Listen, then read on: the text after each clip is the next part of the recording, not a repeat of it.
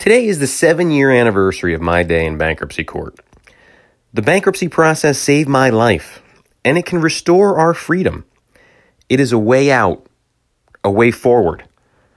The federal government and many of our state governments are bankrupt. Right now, they're bankrupt.